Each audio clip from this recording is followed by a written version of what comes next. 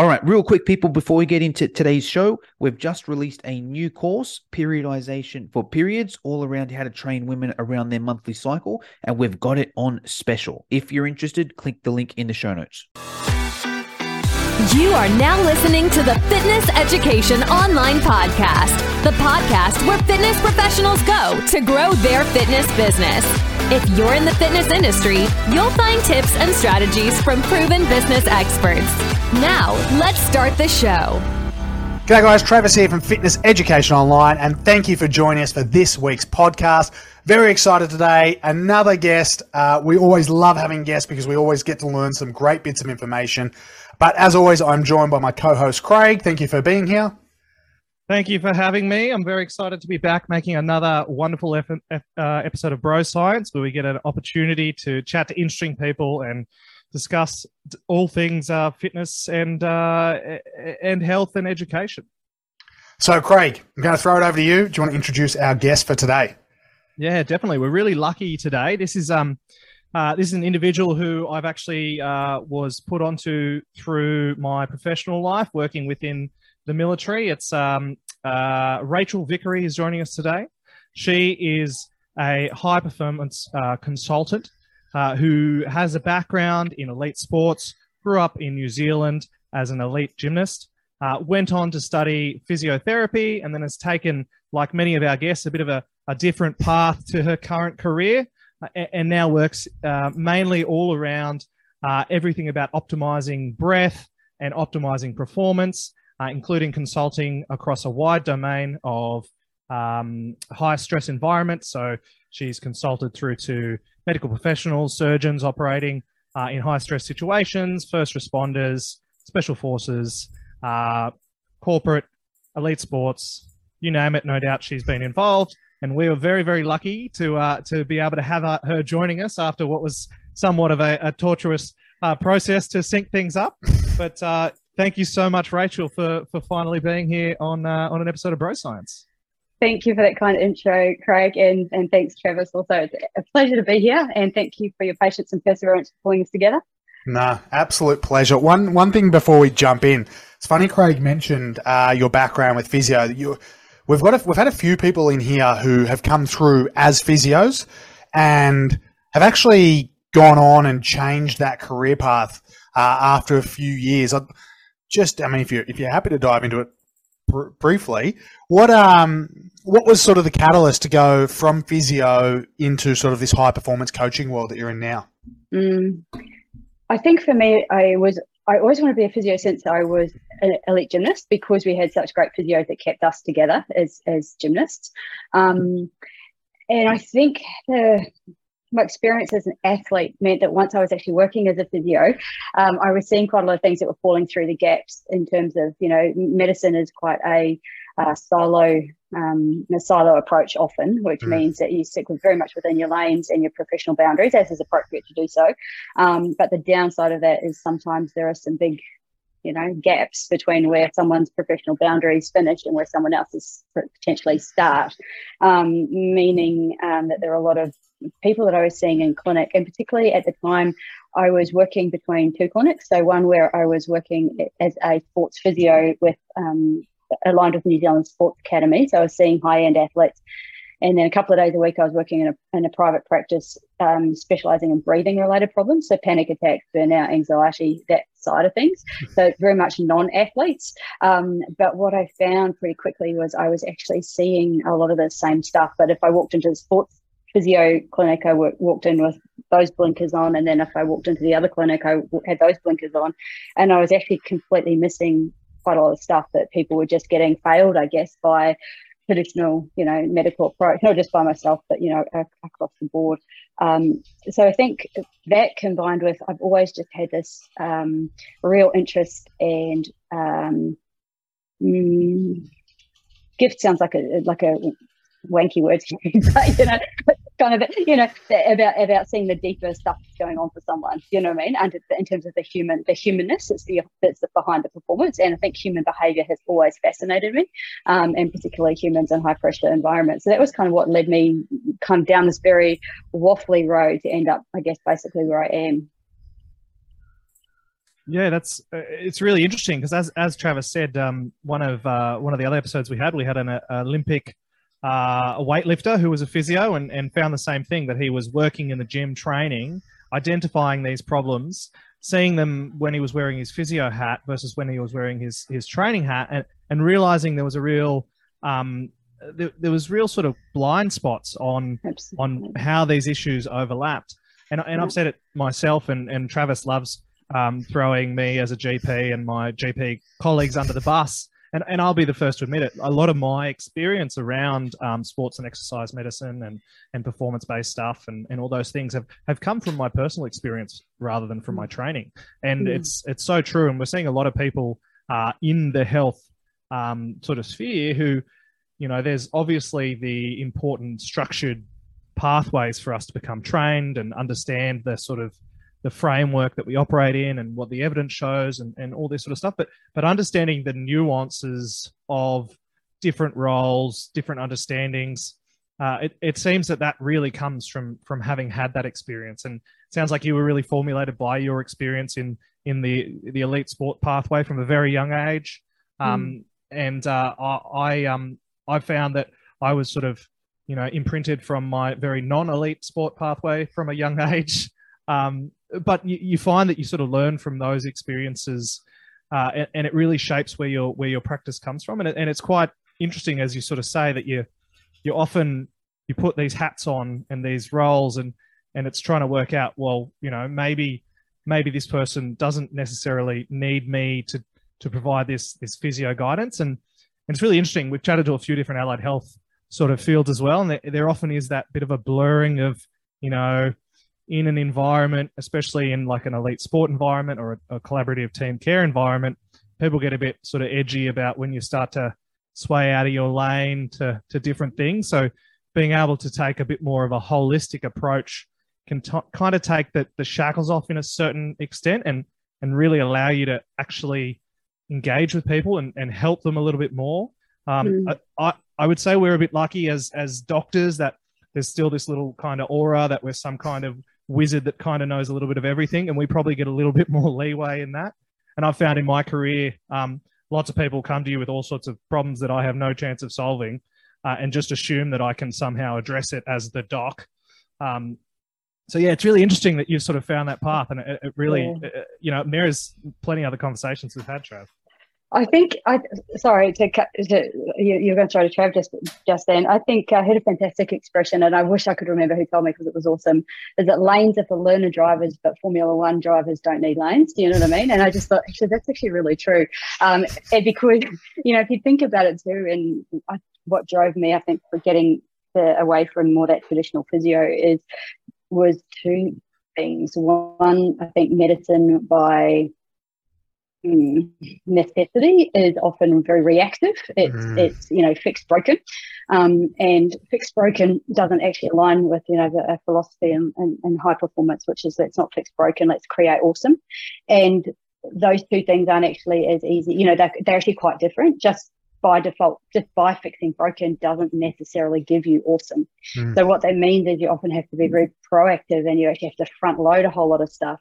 And what I would often find as a physio is people would walk in their door expecting that they were coming to see a physio. So they already had in their mind what they thought I was going to do with them, because I'd pigeonholed that because of their expectation of that professional label. And certainly I found, you know, being able to get the results with people by stepping away from that. Now, the downside of that, of course, is I can't do what I do under the umbrella of professional, you know, from professional title as a physio, which means it's quite funny. I step away with, you know, 20 years credibility as a high performance sports physio. And in the other world, you know, I actually was on field with the Storm, talking to the Storm psychologist last season, I think. And we'd worked together for about 3 or 4 seasons. And it wasn't until 3 or 4 seasons in that she realized I was actually, by qualification, a sports physio.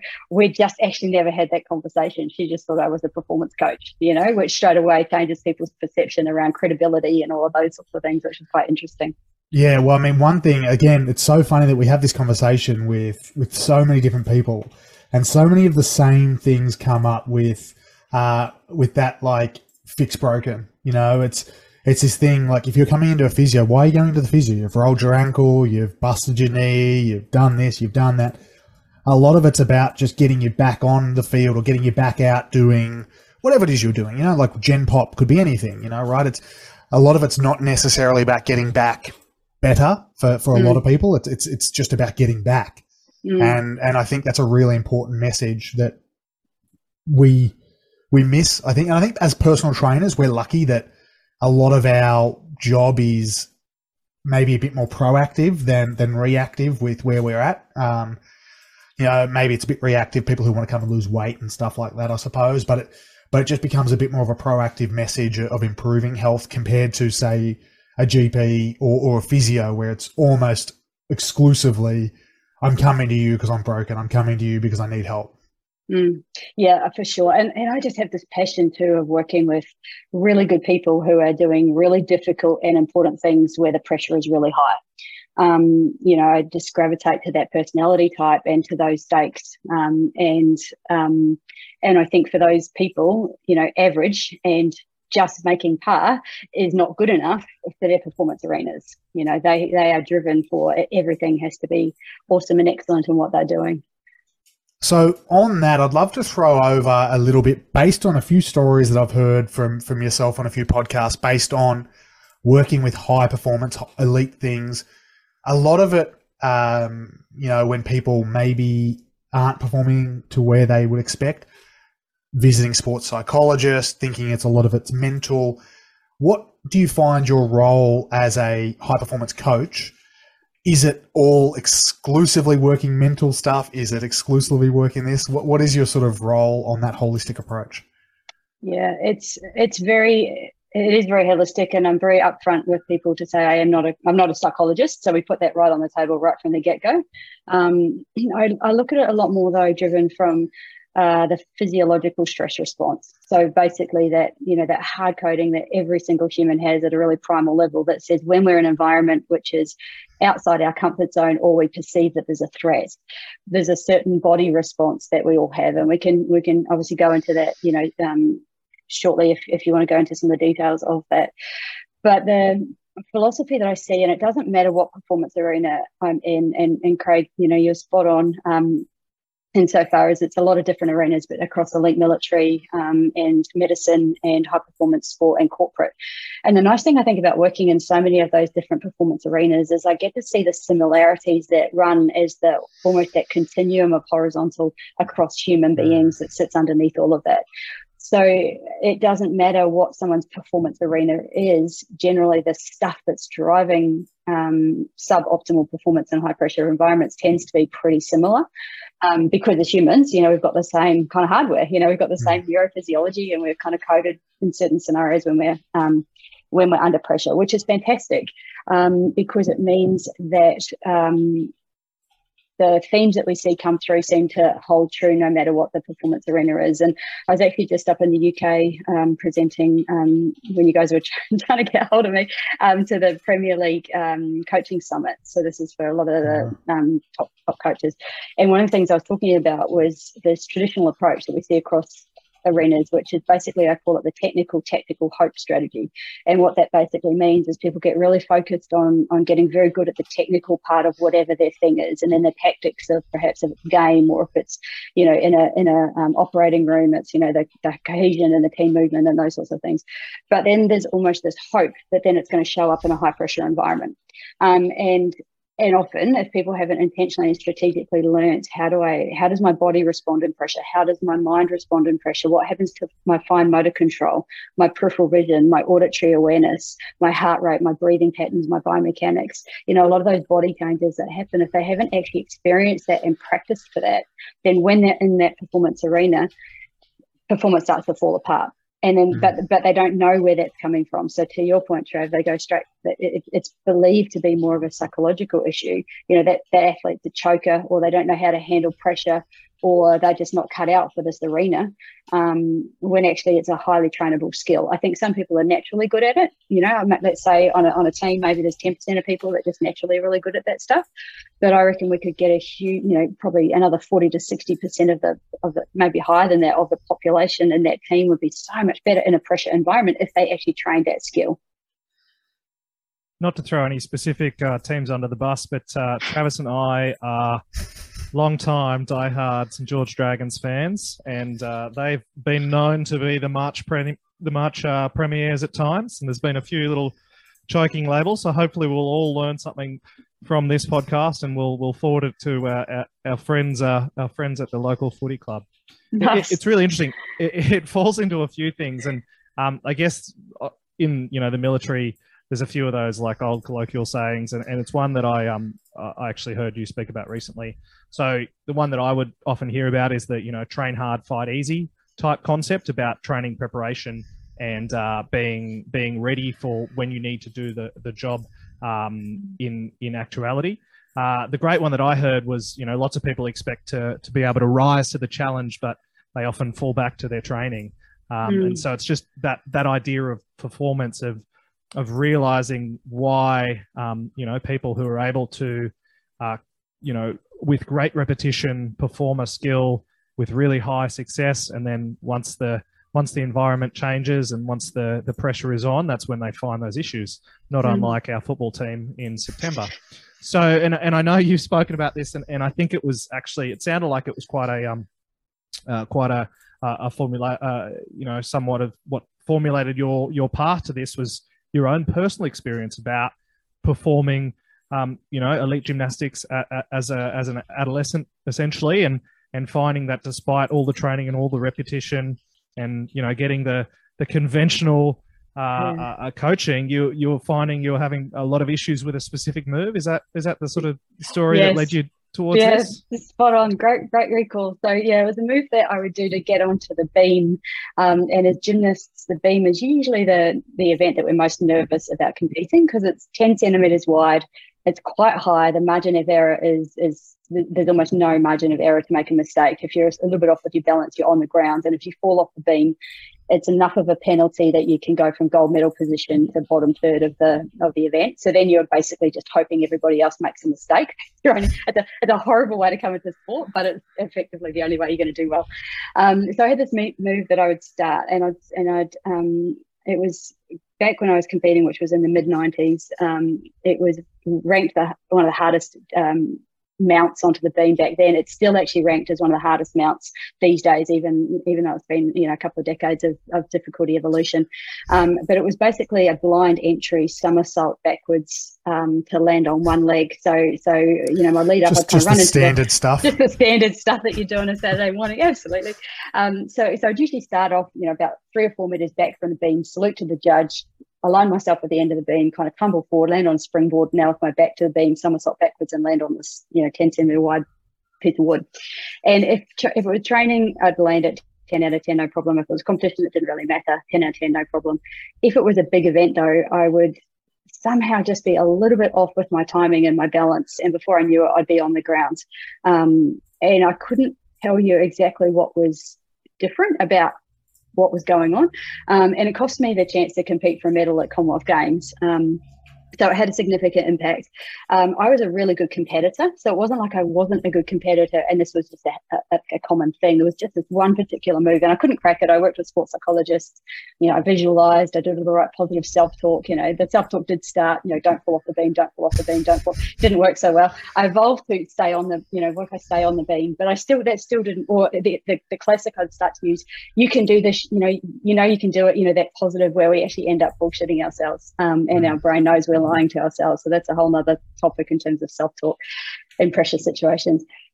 But I never cracked it. And, you have the sting of not doing so well in a major event and you move on.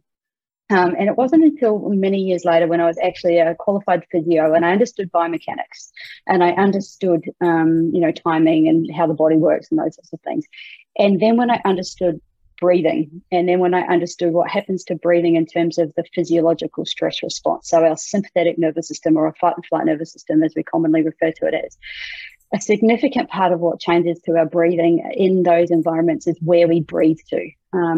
And obviously, ideally at rest, as a upright human, we want to be breathing with our diaphragm in and out through our nose about 12, 14 times in a minute. very calm, effortless pattern with pretty much no upper chest movement at all.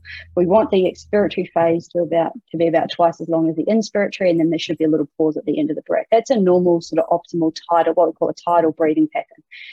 With exercise, one of the first things that we do is we start to breathe upper chest. So our brain goes, I need more air, and we'll start to use all the muscles that sort of sit across our neck and shoulders. So, obviously your listeners are mostly PPs, pec minor, upper trapezius, levator scap, scalene, sternocleidomastoid, all of that sort of upper limb musculature.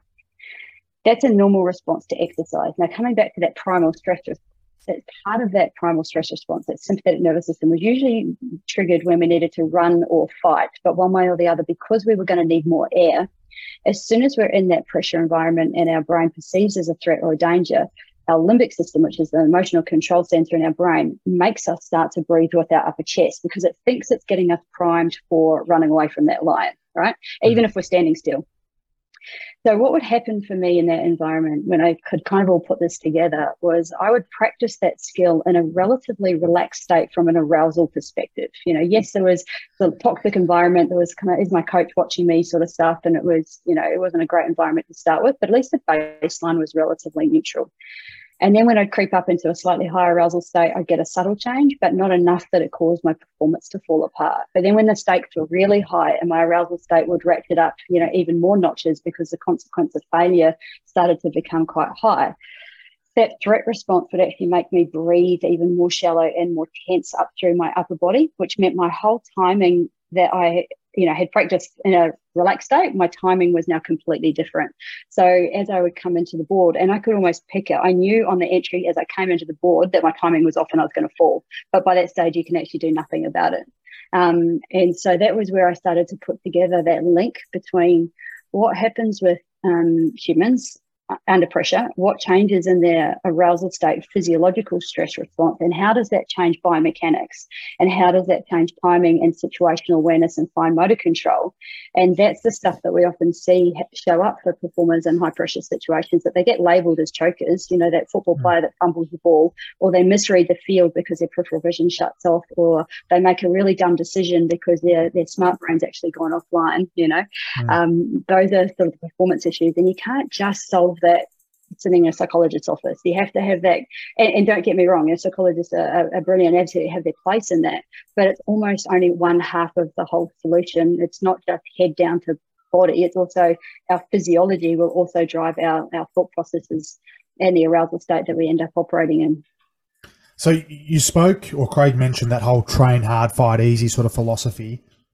How would you, obviously you help people with this now, how would you replicate this in hindsight, like that pressure? Because, you can imagine the pressure, I suppose, in the practice room, but how would you replicate that intense pressure in a practice environment? And coach the young gymnast who is struggling to get onto the beam, what's the key? First, I'd make sure that their coaches were treating them well. Anyway, you can go read some reports and independent inquiries into abuse in gymnastics, and you'll understand that one. And this is actually where I think there's a really common misconception about performance in high pressure environments, is that performance under pressure is actually less about what you do in the moment of pressure, and it's everything about what's led into that, as in, right? And I often talk about this, it's very hard to do it kind of visually, but I often talk about our arousal state almost being like a squiggly line, and then there's a red line that's a threshold. And the reason that the arousal state we talk about being a squiggly line when it's visual is that there's two parts to our nervous system. There's the fight and flight, or the sympathetic nervous system, and then there's the calm one, which is the parasympathetic nervous system. And they actually have opposite effects on everything. The sympathetic will elevate heart rate, elevate breathing rate, and make it more tense. Tunnel vision, because we lose our peripheral vision and auditory control, those sorts of things. And then, of course, parasympathetic will have the opposite effect. It'll drop the heart rate, and we'll breathe with our diaphragm if that's what our brainstem knows how to breathe like. And there's a whole lot of other things. But we bounce back and forth all the time because of the opposite effects on those.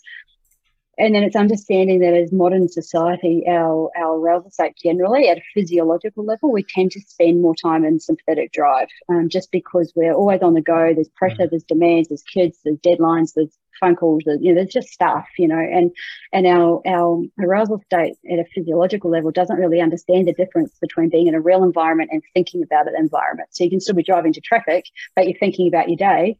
And if you're thinking about the more stressful stuff, then you're priming your sympathetic nervous system all the time, or more often. And then we talk about having a threshold, or what I deem like it's a red line, and basically everyone's got a threshold. But as long as your arousal state stays below your threshold, none of your negative performance stuff will show up, But what we often find in our high performance and high pressure and high stake type roles and environments is that somebody's squiggly line, someone's arousal state is butting right up against their red line before they come into their performance arena. And then when you get the normal increase in arousal, that happens at go time. And that's really normal. We want that, and it's going to happen, and we actually can harness that really well. But if there's no buffer in the system between where your start point is and your threshold, your red line, that normal increase in arousal is going to shove you across your red line, and then your negative performance stuff shows up. So yes, there's some techniques that you can learn to use in that pressure moment if you know that you've crossed your red line and you need to immediately, Craig, military term, immediate action drill. It's basically I've got in trouble and I need to get myself out of trouble right now. What do I use to do that? But the most, and I call those get out of jail cards, but the most effective get out of jail cards don't end up in jail in the first place. What I mean by that is we try to optimize the human being, everything about them, so that there's already buffer in the system, so that when they come into their performance arena and their arousal state goes up a couple of notches, that it inevitably will, and it has to, it's not going to be to the point that it crosses that person's threshold or that person's red line and performance falls apart. So it's kind of finding this balance all the time between, arousal state, threshold. I can't remember if it was Craig or Travis, you mentioned this before about how someone will practice something often over and over and over again at the point that they can then, sometimes they can execute it in their performance arena. But if that's just because of exposure to that thing and they've just got comfortable with it, then when we put them into a completely different environment, or we change things slightly, if they actually haven't got intentional skills and strategies to go, what is my handling pressure and working with my physiological stress response program that I run, again, it's all just been left to chance. So what we'll see is people can handle situations if it's their comfort zone, if it's and I had a firefighter tell me once, he was very calm walking into a structural fire, didn't bother him at all. But the first time he had to do CPR on a baby, he had the whole sweaty palms and dry mouth and heart palpitations and that sort of stuff, because it was just a very different, it wasn't that he knew how to handle pressure, or it wasn't that he knew how to control his arousal state under pressure. He just got really comfortable with structural fires. Yeah, it's really interesting. And I was kind of hoping that you just set up fireworks and you just have to do it under hyper arousal. But Travis and I are quite familiar with. I don't know if you've heard of Johann Hari's work. He wrote a couple of books. He's done one recently around focus and attention deficits. For sure, he's talked about addiction and all those sort of things, and very much reflective of how our life we run at a high sympathetic drive, and everything in terms of things to market towards you are focused towards keeping you engaged, keeping you alert, and it's a case of rejigging that normality. And despite that we're talking about high pressure sort of situations, it's really reflective across all walks of life, right? We've had lots of conversations with people about mental health, about exercise and fitness, and just the concept of allowing some buffering to exist in that system is so important. And it's not only important in the specific environments you're talking about, and it comes back to the fact that whether you're working with elite athletes, or whether you were working with people struggling with panic and other things, when you were talking about your initial time in community, there's so many similarities across all walks. The firefighter having to deal with the resuscitation of an infant. We've all got within our own spheres of existence the things that we become comfortable with, and then there's the things that'll really set us off. For some people it's public speaking, for some people it's certain types of activities, sometimes it's performance competitions.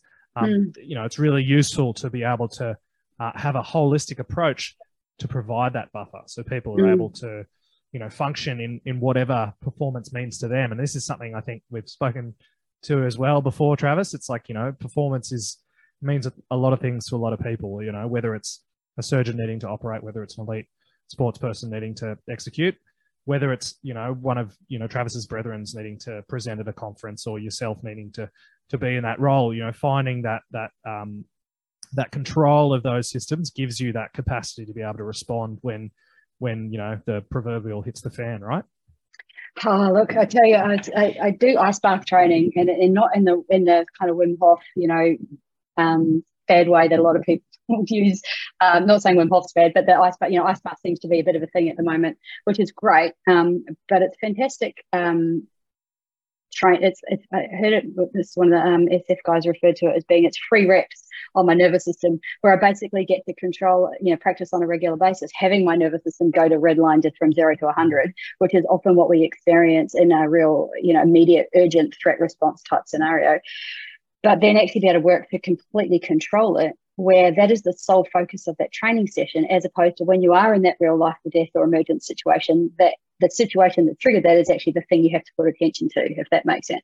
So I'll train ice bath often, and I partly use it also about that thing of doing difficult things. I think it's really important on a regular basis that we're constantly pushing ourselves outside our comfort zone. We live such comfortable lives generally in Western society that I think it's important that we challenge ourselves. And I also won't ask people to do something that I'm not prepared to do. So there's all those reasons why I do it. But I was flying in from LA in March, and we were 2 hours out from Sydney, and the over water, and how there's the call bell will come on when someone's trying to call the attendants, right? And airlines have a certain code where one bell might mean one thing, two means something else, and 3 means emergency for this particular airline I was flying.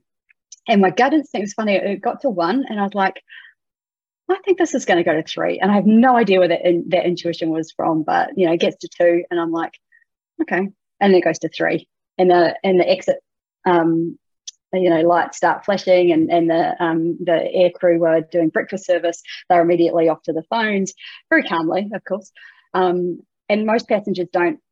Before this podcast, anyway, didn't know what that 3 bells meant. Emergency, urgent. My immediate response when I heard those 3 bells was, oh shit, we're 2 hours out of Sydney. That's not good. I was like, we're over water. That's not good.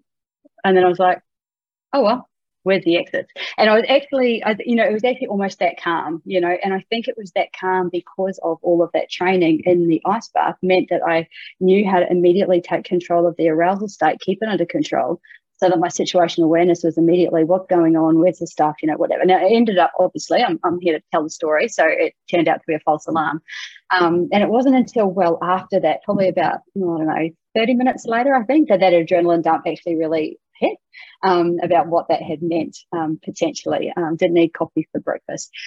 But on that, talking about the general population, I think that's what we're seeing a lot at this time of year, in terms of you think about how much people's nervous system has been in overdrive, in sympathetic drive for the last 2 years. One of the biggest triggers for sympathetic drive is uncertainty and unknown.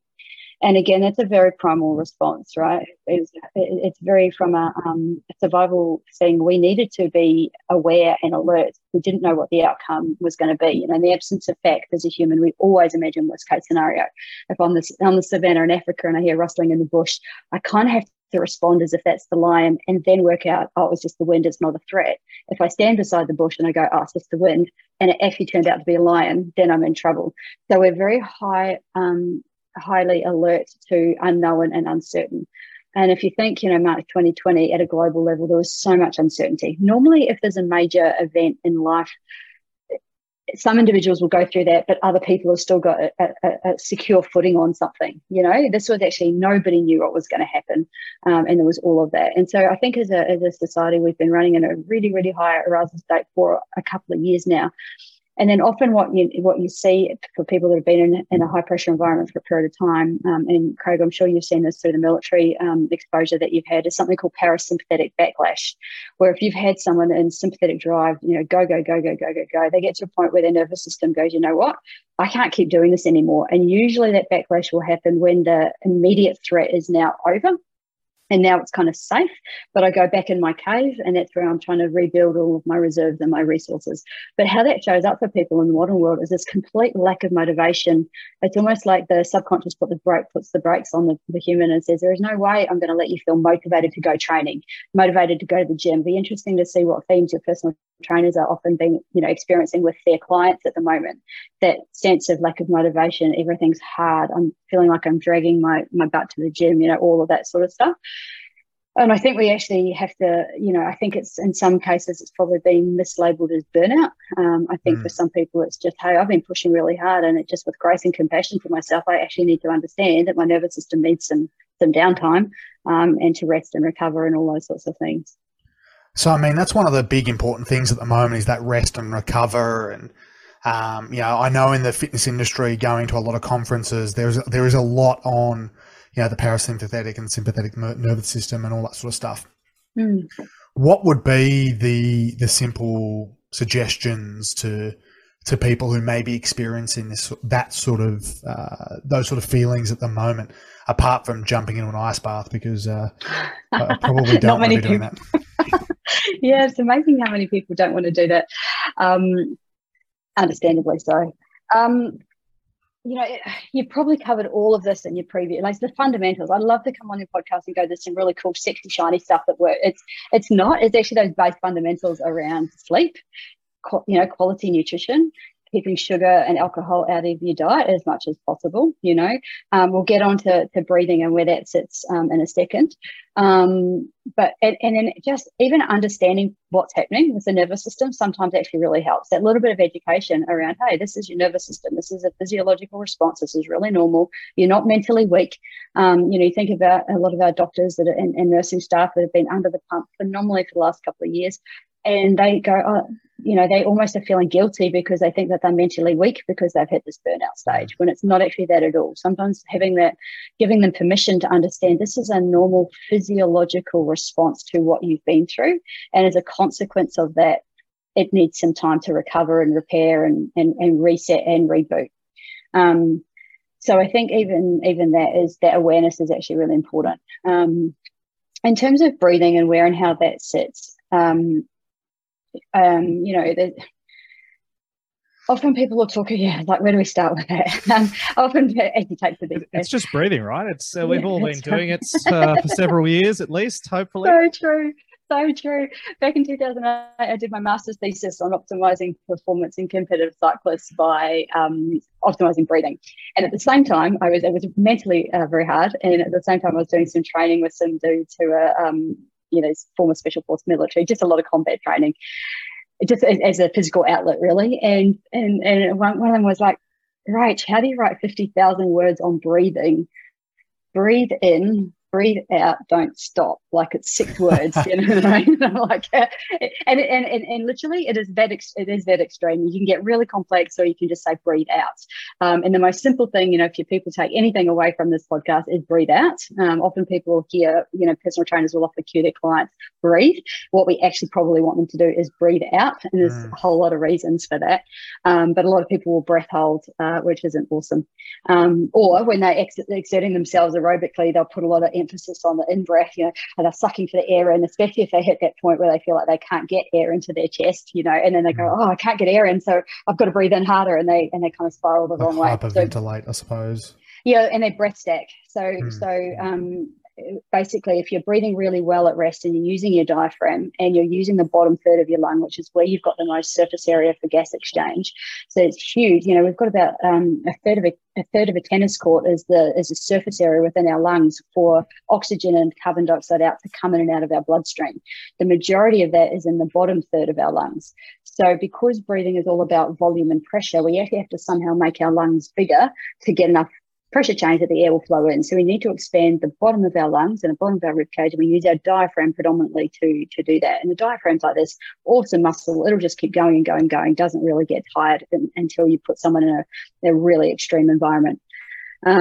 So you want breathing to be down there. But if someone is by default. And what I mean by default is breathing is a funny thing that we've got conscious control over. So if I said to both of you, hold your breath, you could do it. If I said, really think about breathing into your belly, you could do it. If you were a mouth breather, I said, shut your mouth, breathe through your nose. You could do that to command.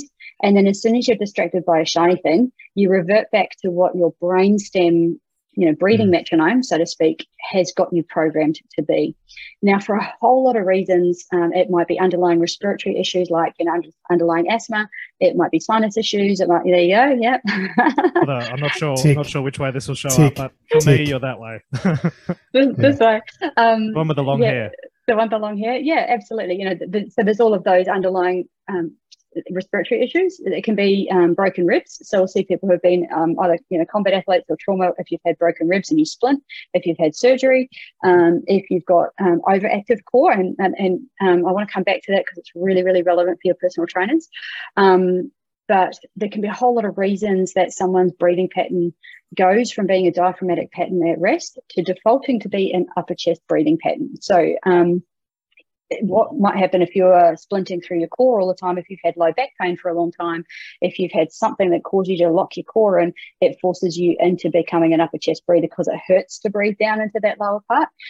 Similarly, and this is where breathing in the arousal state control stuff, if you've been in a high pressure environment for a long period of time and your brain has been cueing, your limbic system keeps cueing upper chest breathing as a response to, that I'm going to exercise, I need more air type scenario.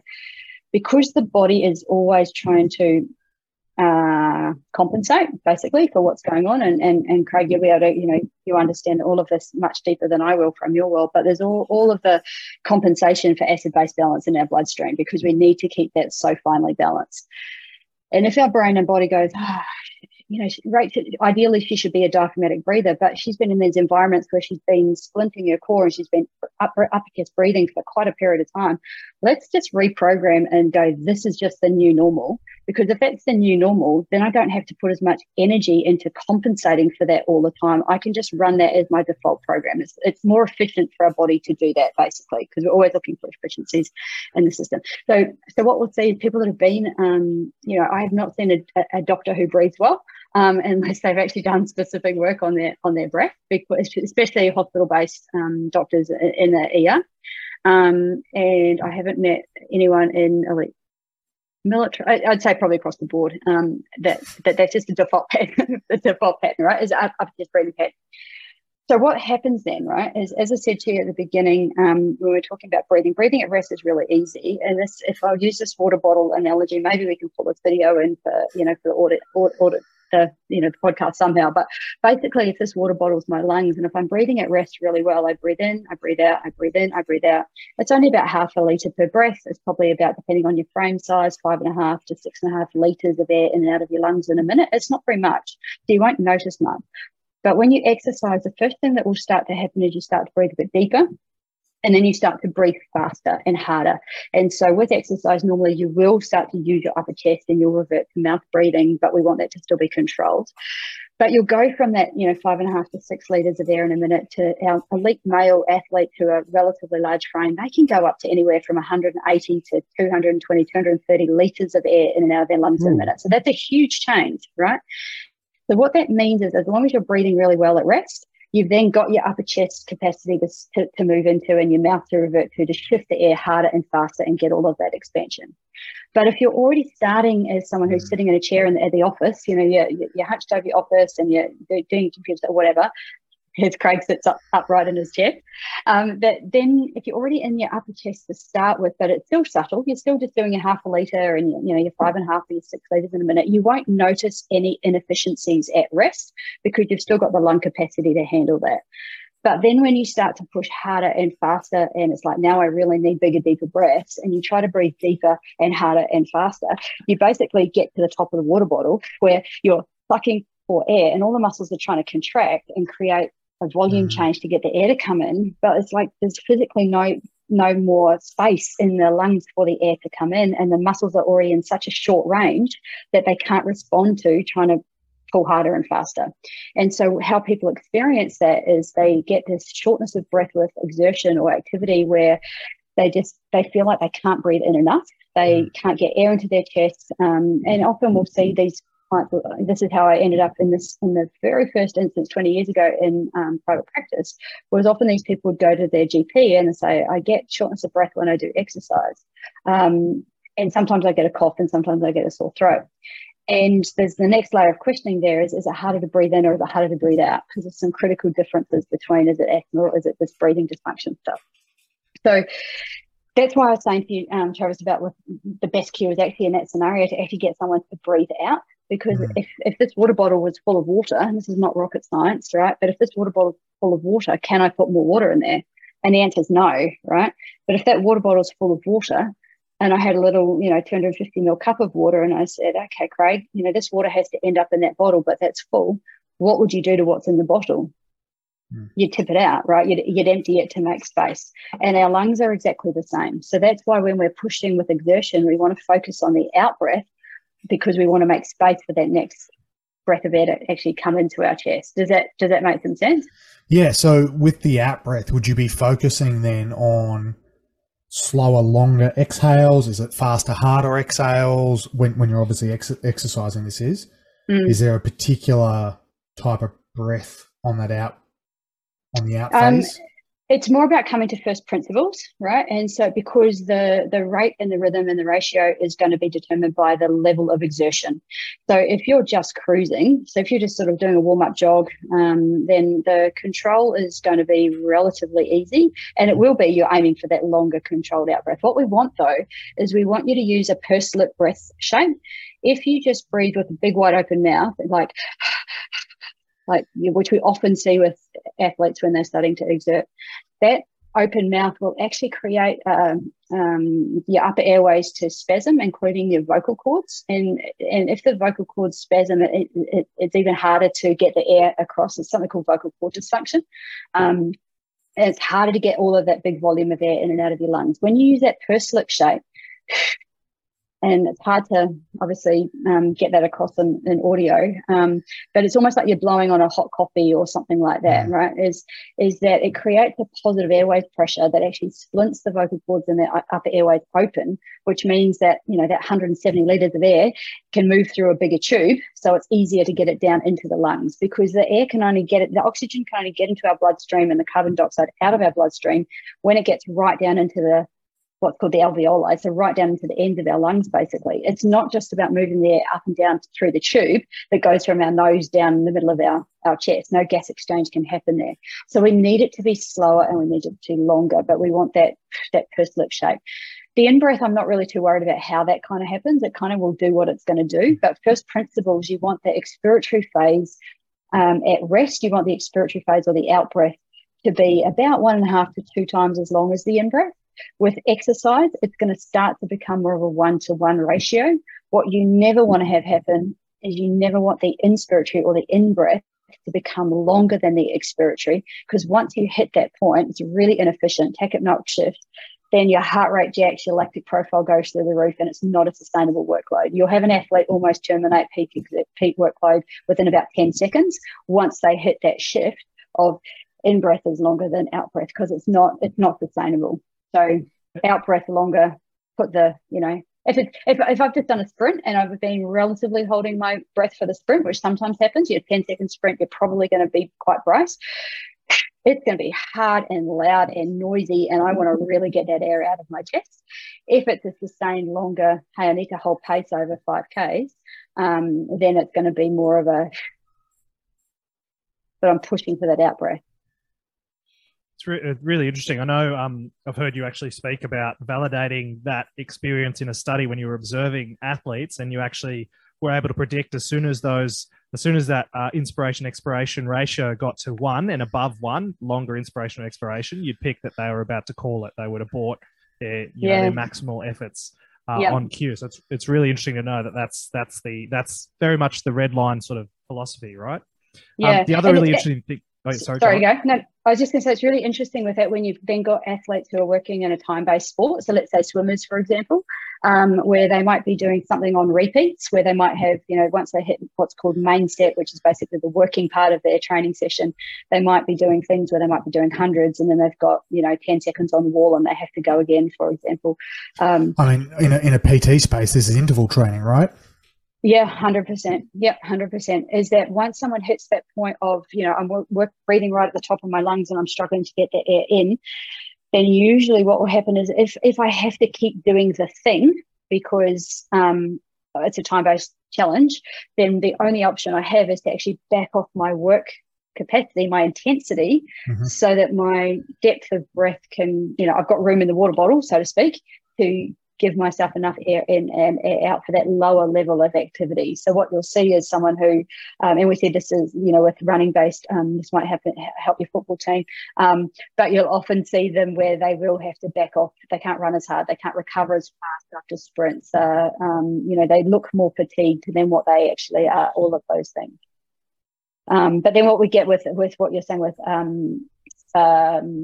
the interval training and often like gym-based training, right, is coming back to biomechanics now with breathing, is if you've got someone who is by default an upper chest breather at rest, they sit all day subtly breathing with their upper chest, using what we call accessory breathing muscles, those muscles that we just talked about earlier. Those are normal skeletal muscles in terms of fiber type. So they fatigue very quickly. They're not built to do 20,000 contractions in a day, and that's about how many breaths we take. The diaphragm is a fiber type designed to handle that, so it doesn't get tired. But if you're breathing subtly upper chest, that's a lot of contractions through all of those muscles. So those muscles, before someone even starts a training session, are often fatigued and they're often tight.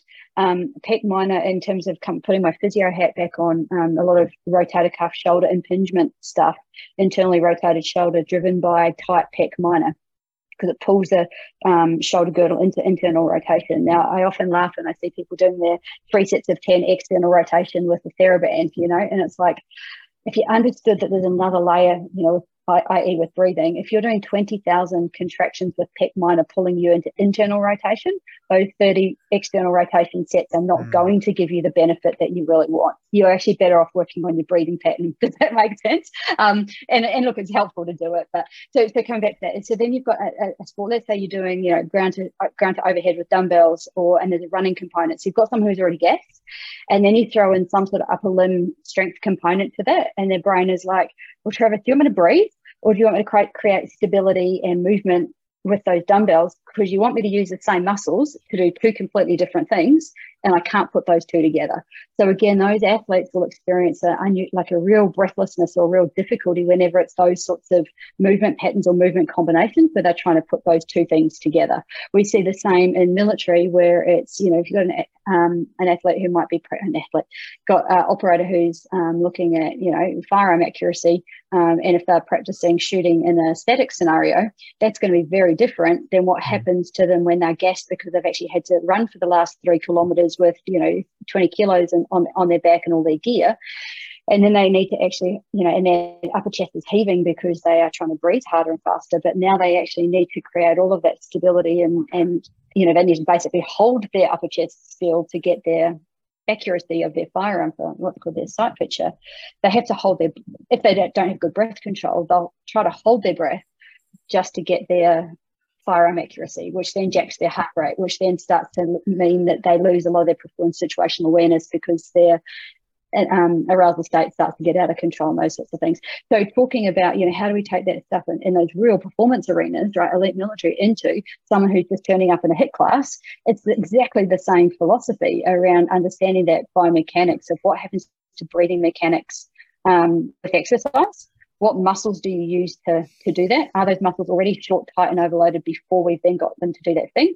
And then how do we get them to coordinate an upper limb movement with breathing at the same time? And that's why often personal trainers will see their clients, if they're in a HIIT class doing something overhead, holding their breath because they're trying to put the effort into doing the thing, but now I need to take a breath. So now then I've got my 10 seconds of rest and I put my weights down. Now I'm really gassed because I'm trying to recover for that 45 seconds that I've just been working because I held my breath. So if you've got, and that's where just teaching someone just to breathe out is not going to be as effective as if they've actually got better default breathing mechanics right from the get-go, so that they were coming into that class already a diaphragmatic breather as their natural pattern without thinking about it, so that all of this was already rested, and then I, bottom of the water bottle to start with, and then I've got my top to use when I'm doing my exertion. So to me, that's the real difference between breath work and inverted commas versus breathing mechanics and understanding true breathing from a respiratory physiology, respiratory biomechanics perspective. They're completely different things. One's just trying to optimize on the top of something. If you've already got a crappy diet, a couple of vitamins every morning is not going to it might take the edge off your crappy diet, but you're actually better off cleaning out your diet first, and then those multivitamins are going to optimize something that's already pretty awesome. It's so interesting to sort of, and it sort of all comes back around to where we started on how your pathway went from, conventional sports physiotherapy through to this process of a more holistic approach. And, even when I'm trying to explain sort of anatomical things to my patients and people that I'm working with, we get a lot of upper body issues and just the understanding of, the upper limb is only really connected to the only bony connection of your arm is through your collarbone, right? So everything else is all muscularly controlled. And that kind of blows your mind a little bit when you realize that your shoulder blade just kind of floats in a bunch of muscles. Yeah. And so even that concept is quite interesting to think about it, that, your skeletal connections is through this sort of tiny joint on the front of your collarbone. Yeah. But then coming back to, you don't really think about what's that actually secured to, what's the foundation there. And it's that chest wall, and it's not, even me having had a little bit more holistic understanding, you don't come back to thinking about that foundation of those biomechanics. That entire upper limb is all going to function off those chest wall muscles, and they all work within one another. So it's not at all surprising that as you've sort of gone down your pathway, rather than just looking at people doing their, rotator cuff strengthening or their, scapular control exercises, which is, very much my bread and butter, is actually including that into what is a functional human. And all of a sudden realizing that this massive part of it sort of becomes somewhat of a black hole for what we're working with. And it's just so crucial. I know Travis has listened to the book Breath by, is it James Nestor? Yeah. And I've been working through it as well. And ironically, as you've said, you've never seen a doctor who breathes well. As I'm listening to it, I'm like, I need to try and breathe through my nose. Yeah. Listening to it while I'm driving and, while I'm walking the dog, and you're trying to really focus on doing these things. Oh, now I need to breathe less. And, oh, now I need to focus on this and like that. And I was like, I can all of a sudden see how someone could definitely write a very, very long thesis about breathing, because it is really just a black hole in terms of listening to that book, discussing with you, thinking about these things holistically. It's not well, it is really an opportunity to optimize things, and we don't realize how important it is. I guess an anecdote. Well, it's something so natural. Yeah. Like no one thinks about it, right? And so it's like everyone can do it. So I would probably I'd probably say, and it's funny because I push back so hard on being known as the breathing lady, because I'm like, oh, seriously, like it's just so boring. It really is. It's and I'll have people that come in at 50 and 60 and 80 and, in the old clinics, and they'd be like, oh, but I don't need to learn to breathe. I'm still alive and I've been doing it, just fine up until this point. But that's that magic, between it being default and being it not. And to your point, Craig, you're exactly right, actually, thinking about it retrospectively. That was literally the bridge between me going, I'm treating in the sports clinic, I'm treating shoulder. In elite swimmers and basketballers and upper limb athletes, I'm doing a lot of shoulder impingement stuff, rotator cuff bursitis, just crappy mechanics. In my breathing, and I didn't even look at breathing mechanics in them. I was doing the classic, what did you get taught at physio school, how to treat a shoulder? That was what I was doing. And then over in the breathing clinic, I'd see someone who they've come in with some sort of symptoms related to breathing dysfunction, whether that be, unusual shortness of breath or, some of those other things that we described, or burnout or panic attacks or stress or, whatever that sort of presentation was. And it wasn't until I was, I'd do my history, and I might even say to the person who was in the breathing clinic, have you got any other issues going on? Oh yeah, I've got a bit of a shoulder issue. But even then the light bulb didn't go off, you know what I mean? Or if I was seeing my physio clinic, sometimes, especially in New Zealand back in those days, you didn't have long with your patients to take a history. So the patient didn't necessarily think, and I didn't necessarily think to ask, what else is going on broader in your medical picture that you might not think is relevant and related to your shoulder, but it is for me and how I look at you as a whole human. And if they said to me, "Oh yeah, I also get some weird breath," classic with swimmers, right? They often have. I see a lot of our national team swimmers for breathing related stuff and or just straightforward performance gains, because we can optimize performance so well in terms of that, not just fixing broken, creating awesome. Because if you can take an athlete, they might not have any symptoms showing up, but they are less than efficient because of everything we've just described about that link between arousal state, fear and pressure, now plus biomechanics, now plus performance.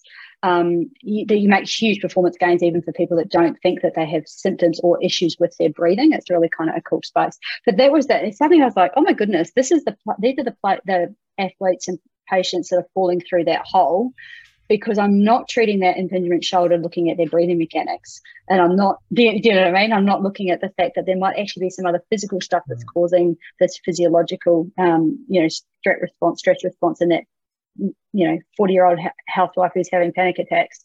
And that was where that real combination came through. And I think, humans are fascinating, aren't they? Like you go, because there's the biomechanics, there's the physical side of them, then there's the emotional side of them, and then there's the nervous system side of it. And, it's easy to reteach someone to breathe. It's actually really easy to retrain someone's default breathing pattern.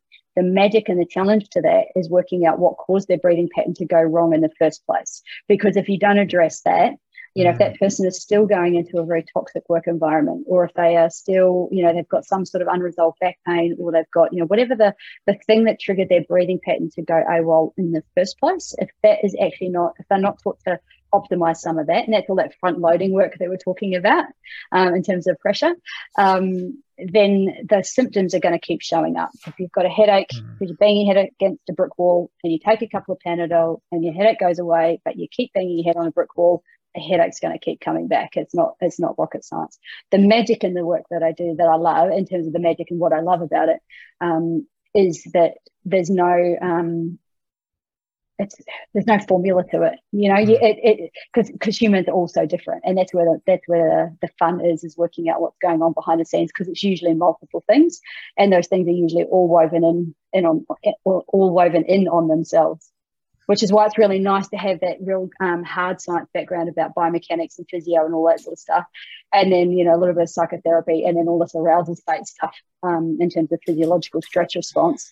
It allows all of those quite complex things to be woven in. I call it optimizing the grey, finding all those. It's so interesting because I've had this discussion as well as as a junior in the hard sciences, you're very dismissive of a lot of that sort of airy-fairy sort of stuff. Yeah. You sort of discount it as, that's all just, sideline peripheral things that don't really need to pay too much attention to it. Yeah. And, as you go on and as you develop your own life experience and understand and realize there's maybe a bit more to this picture, and, the older you get, the less you know sort of phenomenon. And similarly, as Travis loves to point out, that doctors are not without flaws occasionally. Really? You're not God? Yeah. Well, apparently not. I worked next door to a psychologist in my day-to-day practice for a long time, and ended up being a relatively high stress environment at different times, and we were always sorting out other people's problems. And she would constantly give me a hard time as I'm walking back in the afternoon with like a Red Bull or my 1,000th coffee, in the context of having young kids and running out of sleep and all this sort of stuff, and then occasionally going out on a social activity and self-medicating, getting less sleep even so. And she would constantly be at me. She's like, you're gonna fry your nervous system. You're pushing it too hard. And from this conversation, the irony of the psychologist who's very much into the softer arts pushing me on the physiology, essentially saying that if you keep stimulating things and working harder, you're gonna get to a point that you're gonna hit that brick wall and things are gonna happen. And the funny thing is as I've developed and gotten a bit more holistic and tried to play rugby league into my early 30s, I've sort of acknowledged the need to be a bit more holistic. I've taken up yoga practice myself and had that at variable levels, and realizing that the way to handling as that general level of activation gets increased and the nervous system keeps getting pushed and pushed and pushed. And it's really realizing it's not, reaching for another Red Bull. It's actually giving yourself the opportunity to step back and take some time for yourself, and doing something like a meditation, like a yoga practice, finding that sort of flow state, mindful sort of activity is sort of so important to down regulate that sort of excessive stress response. And it's just so interesting how we keep sort of coming back to this. One of the recent episodes we recorded, we were speaking to a guy in the US who focuses on managing back pain. And we were like, okay, what's the first thing you do when you've got someone coming in who's, gone through a large number of, seen everyone, nothing gets better, nothing works. That's sort of a person. And he goes, oh, first thing, we just work on their breath. And we hadn't prepared it. We hadn't discussed it. We weren't expecting that answer. And we're like, it's so amazing how things will come back to this holistic of, focus on, controlling your level of arousal, focus on finding opportunities to get yourself into that sort of flow state, focus on opportunities of balancing out the nervous system. And, we look back as for me, as a sort of a healthy, and, I would have been so dismissive of this 10 to 15 years ago. And now it's kind of the bedrock of how you actually get people feeling better. And it's the people that we're able to get to pursue these things and integrate this holistic approach that you actually see the best results from. Well, I think especially when you go, and this is where I think breath work in some ways has given breathing a bad name, because people will automatically pigeon that as a crystal waving airy fairy technique. And it's like, well, first of all, you wouldn't be alive if you didn't breathe. So it's quite important for staying alive.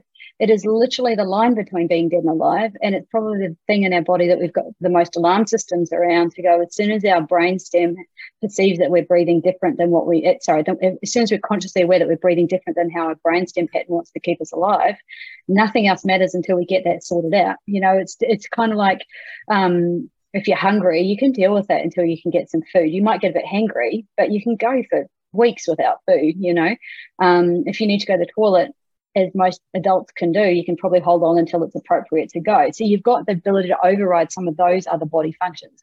Your tolerance to when you're breathing is different than what your brainstem says it should be, is, seconds. It's about 30 seconds before. That's why a lot of people struggle if their default breathing pattern is upper chest, and then they lie down in a yoga class or a meditation class, or they try to do some mindfulness and they diaphragmatically breathe. That actually triggers panic and that response in some people, because it's so different from what their brainstem thinks that they need to be breathing to stay alive, if that makes sense. But I think, and I often even I often find it funny and that's what I said before about pushing back on being known as the breathing person, because people automatically pigeon that. They go, oh, do you teach us yoga or meditation or mindfulness? I'm like, this is a kick-ass high-performance skill that is going to, because of the biomechanics side of it, because of the neurophysiology side of it, like those are hard science pieces. Do you know what I mean? Like that's not soft science. Well, it's the There's realization a lot of stuff that drives into it. Yeah, but the realization that the benefit of so many of those things, of doing something that you are enjoying, that sort of flow, it probably comes back to that breath control, which is making a huge amount of the benefits of these things, that we know they have objective benefits. Yeah. And, they're not sold as it being the foundation of the breath aspects. No, and even if you think, with back pain, right, and you think, well, the diaphragm actually attaches onto the lumbar spine. It's a spinal stabilizer. And so for people with back pain, they will often, they'll brace their diaphragm because they don't actually want to have movement through their lumbar spine. And so that's part of the reason. And then the diaphragm's in spasm, and that's going to cause a lot of pain too. So it's not just that we teach them breathing because we want to teach them relaxation, if that makes sense, or a stress response technique. There's actually a real biomechanical aspect to what we've got going on with that. In terms of the core strength, I touched on before, Travis, I said I would come back to that. What I often see with clients, if they come in, they've been doing some gym work, or I see it in other athletes, is if you think about the obliques and rectus abdominis attach onto the lower 6 ribs. So if we have those muscles braced, like because we're doing core strength stuff, right, and we lock that in, it's very hard. You can do it, even your listeners can do this at home as they listen to this. But if you brace your abs as hard as you can and now try to diaphragmatically breathe, you can feel that you actually can't do that because it's got opposite effect, right? Can you feel that? If you brace your abs really hard, you can't expand through there.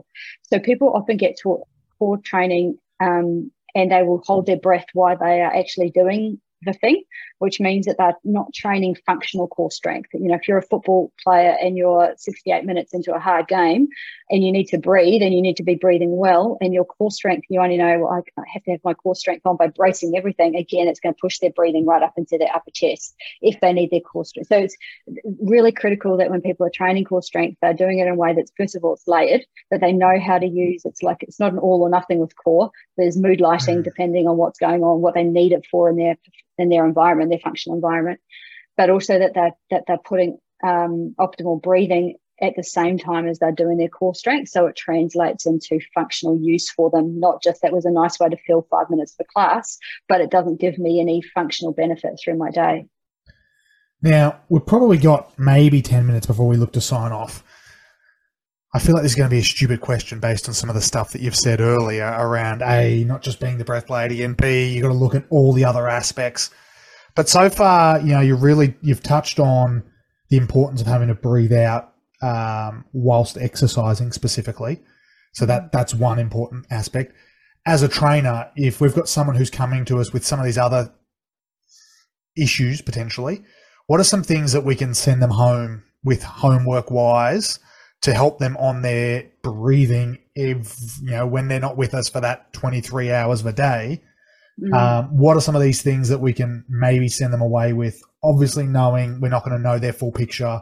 You're still banging the head against the wall situation, I suppose. Sure, yeah. And obviously putting that caveat around, me not giving medical advice, do you know what I mean, in terms of from a prescriptive, go do this thing, so that you haven't got people that are, trainers think, I'll give this, and they miss, some underlying condition, right? So bearing all of that in mind. One of the really simple things is getting someone just to lie flat on their back is a really good place to start with retraining breathing pattern, breathing diaphragmatic awareness, because it takes gravity out of the picture, and it usually ends up keeping their upper chest relatively still. I'll get someone to put both hands on their upper chest, get them to do a big inhale. As they exhale, push down on their upper chest, and then close their mouth. And the reason we do that inhale, exhale, where it's upper chest, and with that overpressure with that breath out, is basically emptying the top of the water bottle. We want to get rid of all of that air that they've been holding onto with their upper chest. So we just get them to exhale and then hold that pressure. And then what you want them to do is to try to breathe in and out through their nose after that first breath, in and out through their nose, where their diaphragm or their belly, so the upper abdomen, will just rise really gently. And it's usually for about a second or so, and then very rhythmical into the breath out, and then there's a little pause at the end of the out breath before they take the next breath in. Now, it needs to be rhythmical. It's not a force, and when people first try it, often they'll use their tummy muscles to push their belly if they're not comfortable and used to doing that. First principles of rate and rhythm is that, again, you want the out breath to be about 1.5 to 2 times as long as the in breath, and then a pause at the end of the out breath. Now, what we're not looking for, and this is where people mistaken this with breathing for relaxation or mindfulness, is that then they'll think, it's got to be 6 seconds in, hold for 6 seconds, out for 6 seconds, that sort of forced breathing. That is not what we would call a normal functional tidal breathing pattern that somebody could be sitting in their office doing automatically, or as they're driving to work, or their day-to-day stuff. That's not a normal breathing pattern. Okay, so what we're looking for with that lying down one is, can we start to retrain the brainstem to go, how do I breathe in a more functional way where I'm keeping my upper chest still and I'm using my abdomen to do the breath in and the breath out. Now, what will typically happen with that is, if someone's an upper chest breather, they might get 4 or 5 breaths into that, and they start to get a feeling of air hunger, like, I need to breathe in longer, I need to move my upper chest, this doesn't feel good. That's that fight between brainstem and cerebellum and a whole lot of other sort of complex things happening in the brain.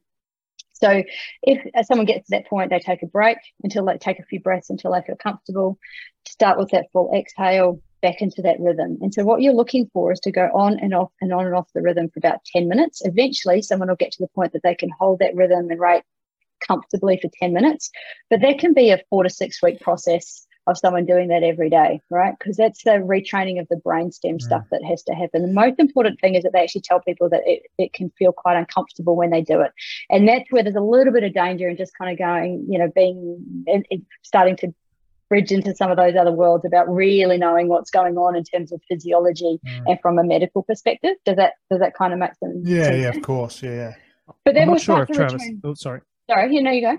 No, you can finish your thought. I was just going to say on that, I think that's generally in terms of retraining awareness of diaphragmatic breathing where we start. Now, the other thing I'll get people to do then is a little habit breaker, where every time they pick up their phone to do anything through the day, they think three things to themselves: stop, drop, and flow.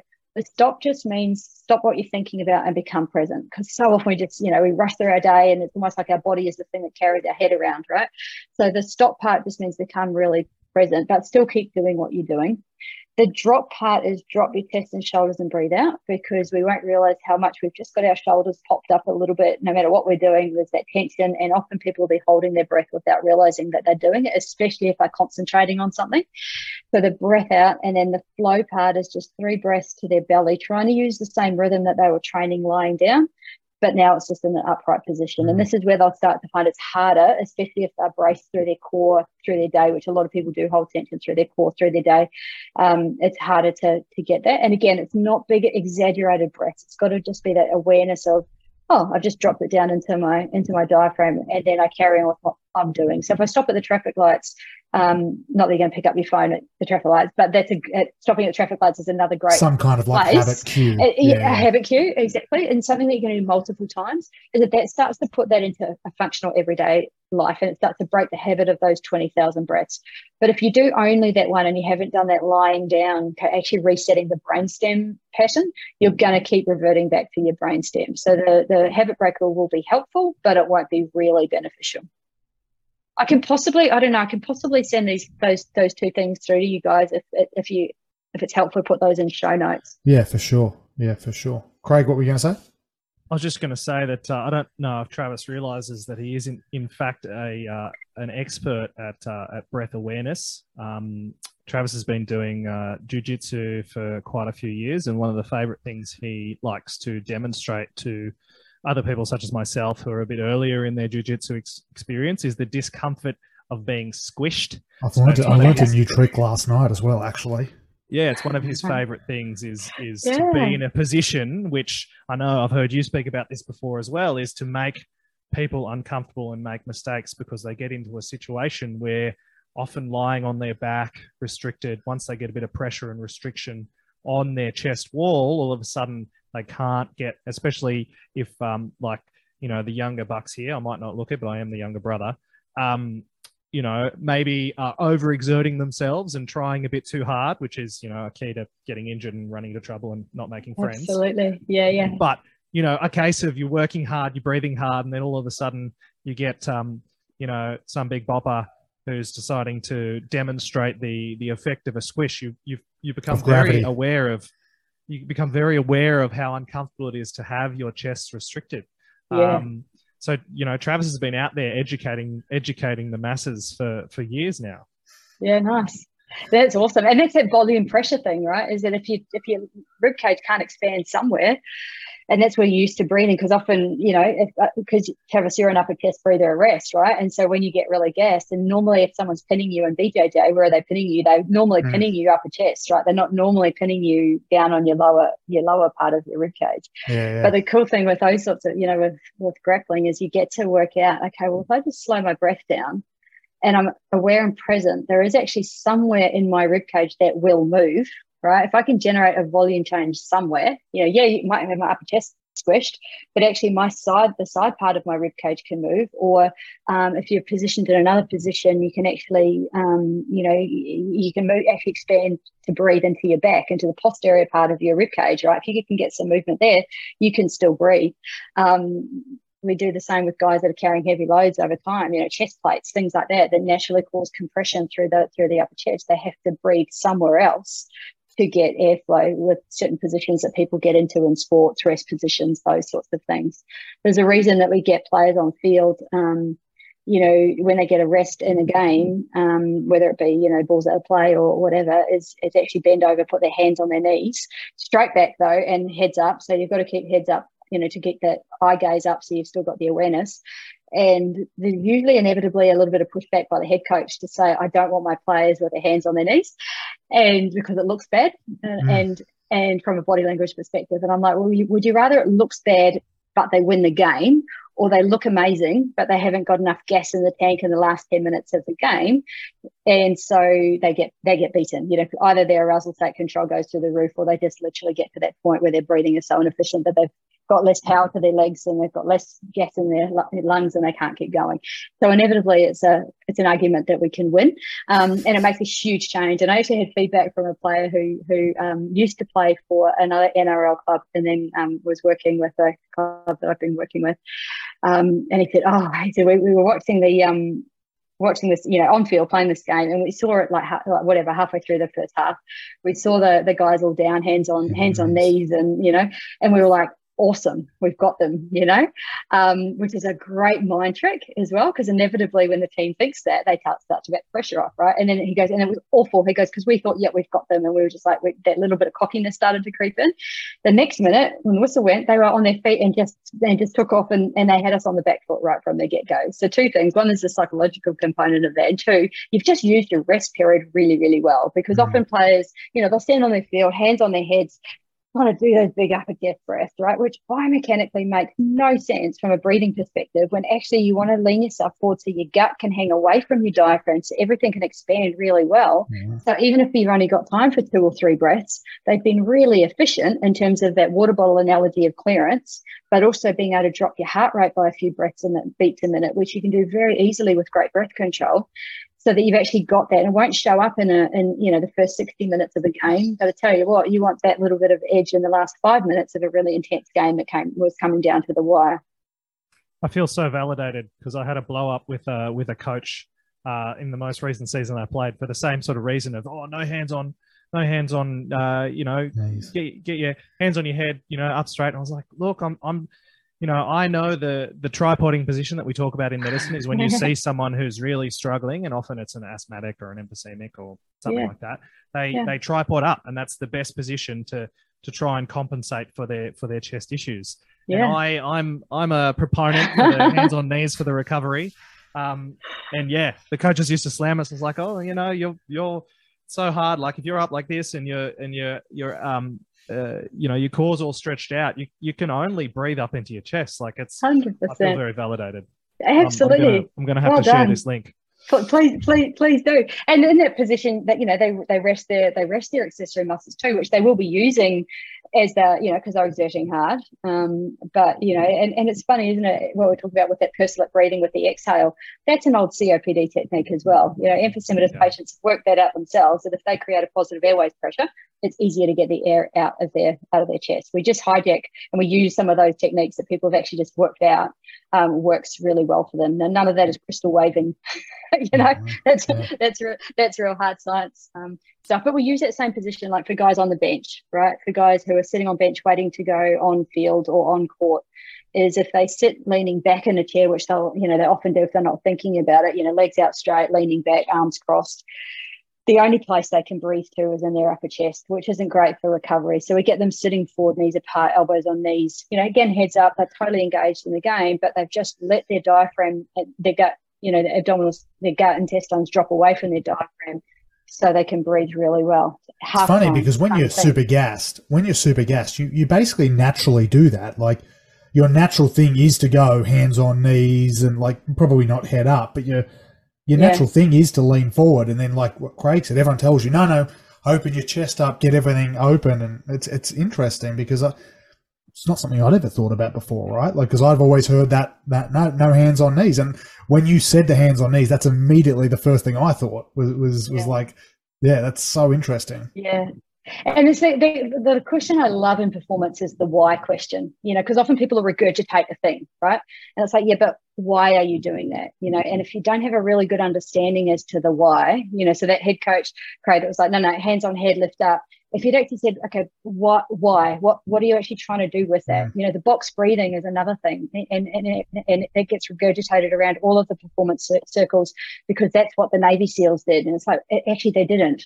When the SEALs were actually working on the most efficient breath control, timing, and whatever for lowering heart rate, and they were doing some stuff around firearm accuracy. The strategy that is the most effective for controlling heart rate and dropping heart and optimizing heart rate variability is doing 4 minutes where you breathe in for 4 seconds, out for 6 seconds, maybe a little bit of pause at the end of the out breath, but it's, 4 seconds in, 6 seconds out, diaphragmatic, nose for 4 minutes. That's the scientific validated one. The box breathing came from a former SEAL who basically was sort of commercializing some things and needed a shiny strategy, that sounded good. Things. Like all good things. In for 4, hold for 4, out for 4, hold for 4. Or tactical breathing, as it's often called. And I don't know many guys that actually use that well, in terms of it's a great circuit breaker, which I think is where it's effective, because it has people at least stop and think about something which pulls them out of the panic moment.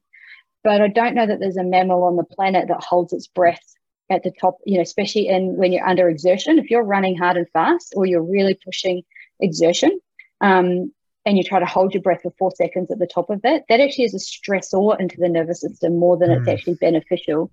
But again, that takes understanding, respiratory mechanics, respiratory physiology, and the kind of the why, rather than that's just because that's what everybody else does argument that doesn't kind of fly so well. We'll have to correct you on one little thing. It wasn't the head coach; it was the only coach. I'm very much a weekend warrior. It was the father of the captain, the father of the captain, the father of the captain. I was the fourth drop substitute. So yeah, oh bless, understandable. Oh bless, yeah, absolutely. So maybe don't go hard at him with the why question. All right, Rachel, I want to say thank you so much for your time today. It's been an absolute pleasure. There's been lots of good stuff. We'll get some of that stuff for the show notes. Apart from that, if people want to dive into some of your other stuff, where's the best place to see what you're about and see what you do?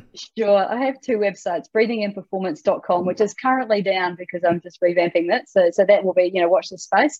But rachelvickery.com on the resources page. There's a bunch of other things there at the moment that, people can go and learn a little bit more. Really happy for people to drop me a line and email too. So very, very accessible. LinkedIn is, I'm probably most active on LinkedIn, but, Facebook, Insta, classics. Yeah, perfect. Beautiful. Thank you guys for having me on. I hope it was worth the 8, I think, was it been 8 months that we've been trying to do this? I hope it's been worth the wait. We've been working at it for a while, and we'll have to do the little teaser that Travis's jiu-jitsu class, if they listen to the end, they'll find the way to squish proof themselves through the tips we've learned off today's podcast. It's been great. Nice. Thanks, guys. Yeah. Thank you very much. Pleasure. See ya. Thank you for listening. If you liked this show, share it with your friends, subscribe on iTunes, and leave us a 5-star review.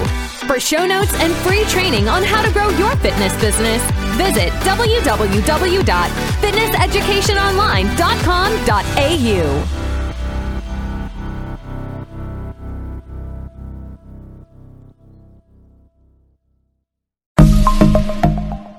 Are you a fitness professional looking to provide your clients with personalised meal plans? Well, check out Mealsy, the ultimate solution for creating custom meal plans in just a few simple clicks. With Mealsy, you can say goodbye to countless hours spent on meal planning.